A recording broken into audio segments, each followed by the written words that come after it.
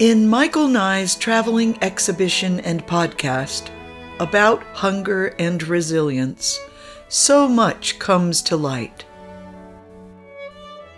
Through the gift of images and presence, each eloquent voice draws us into deeper understanding.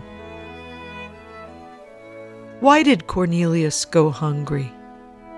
What does it feel like for Tiffany or Tia to walk by a restaurant or grocery store? Can anyone really understand the life of another person? Yes, I do know hunger. It leaves a scar. I hunger for a home, a permanent home.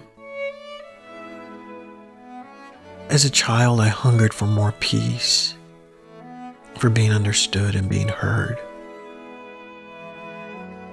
I know the emptiness of hunger.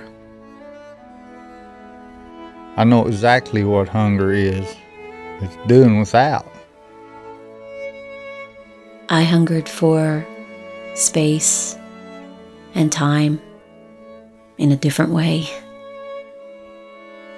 I hungered for optimism. I hungered to keep on living. As Michael Nye says, these stories are about all of us as we live with our uncertainties.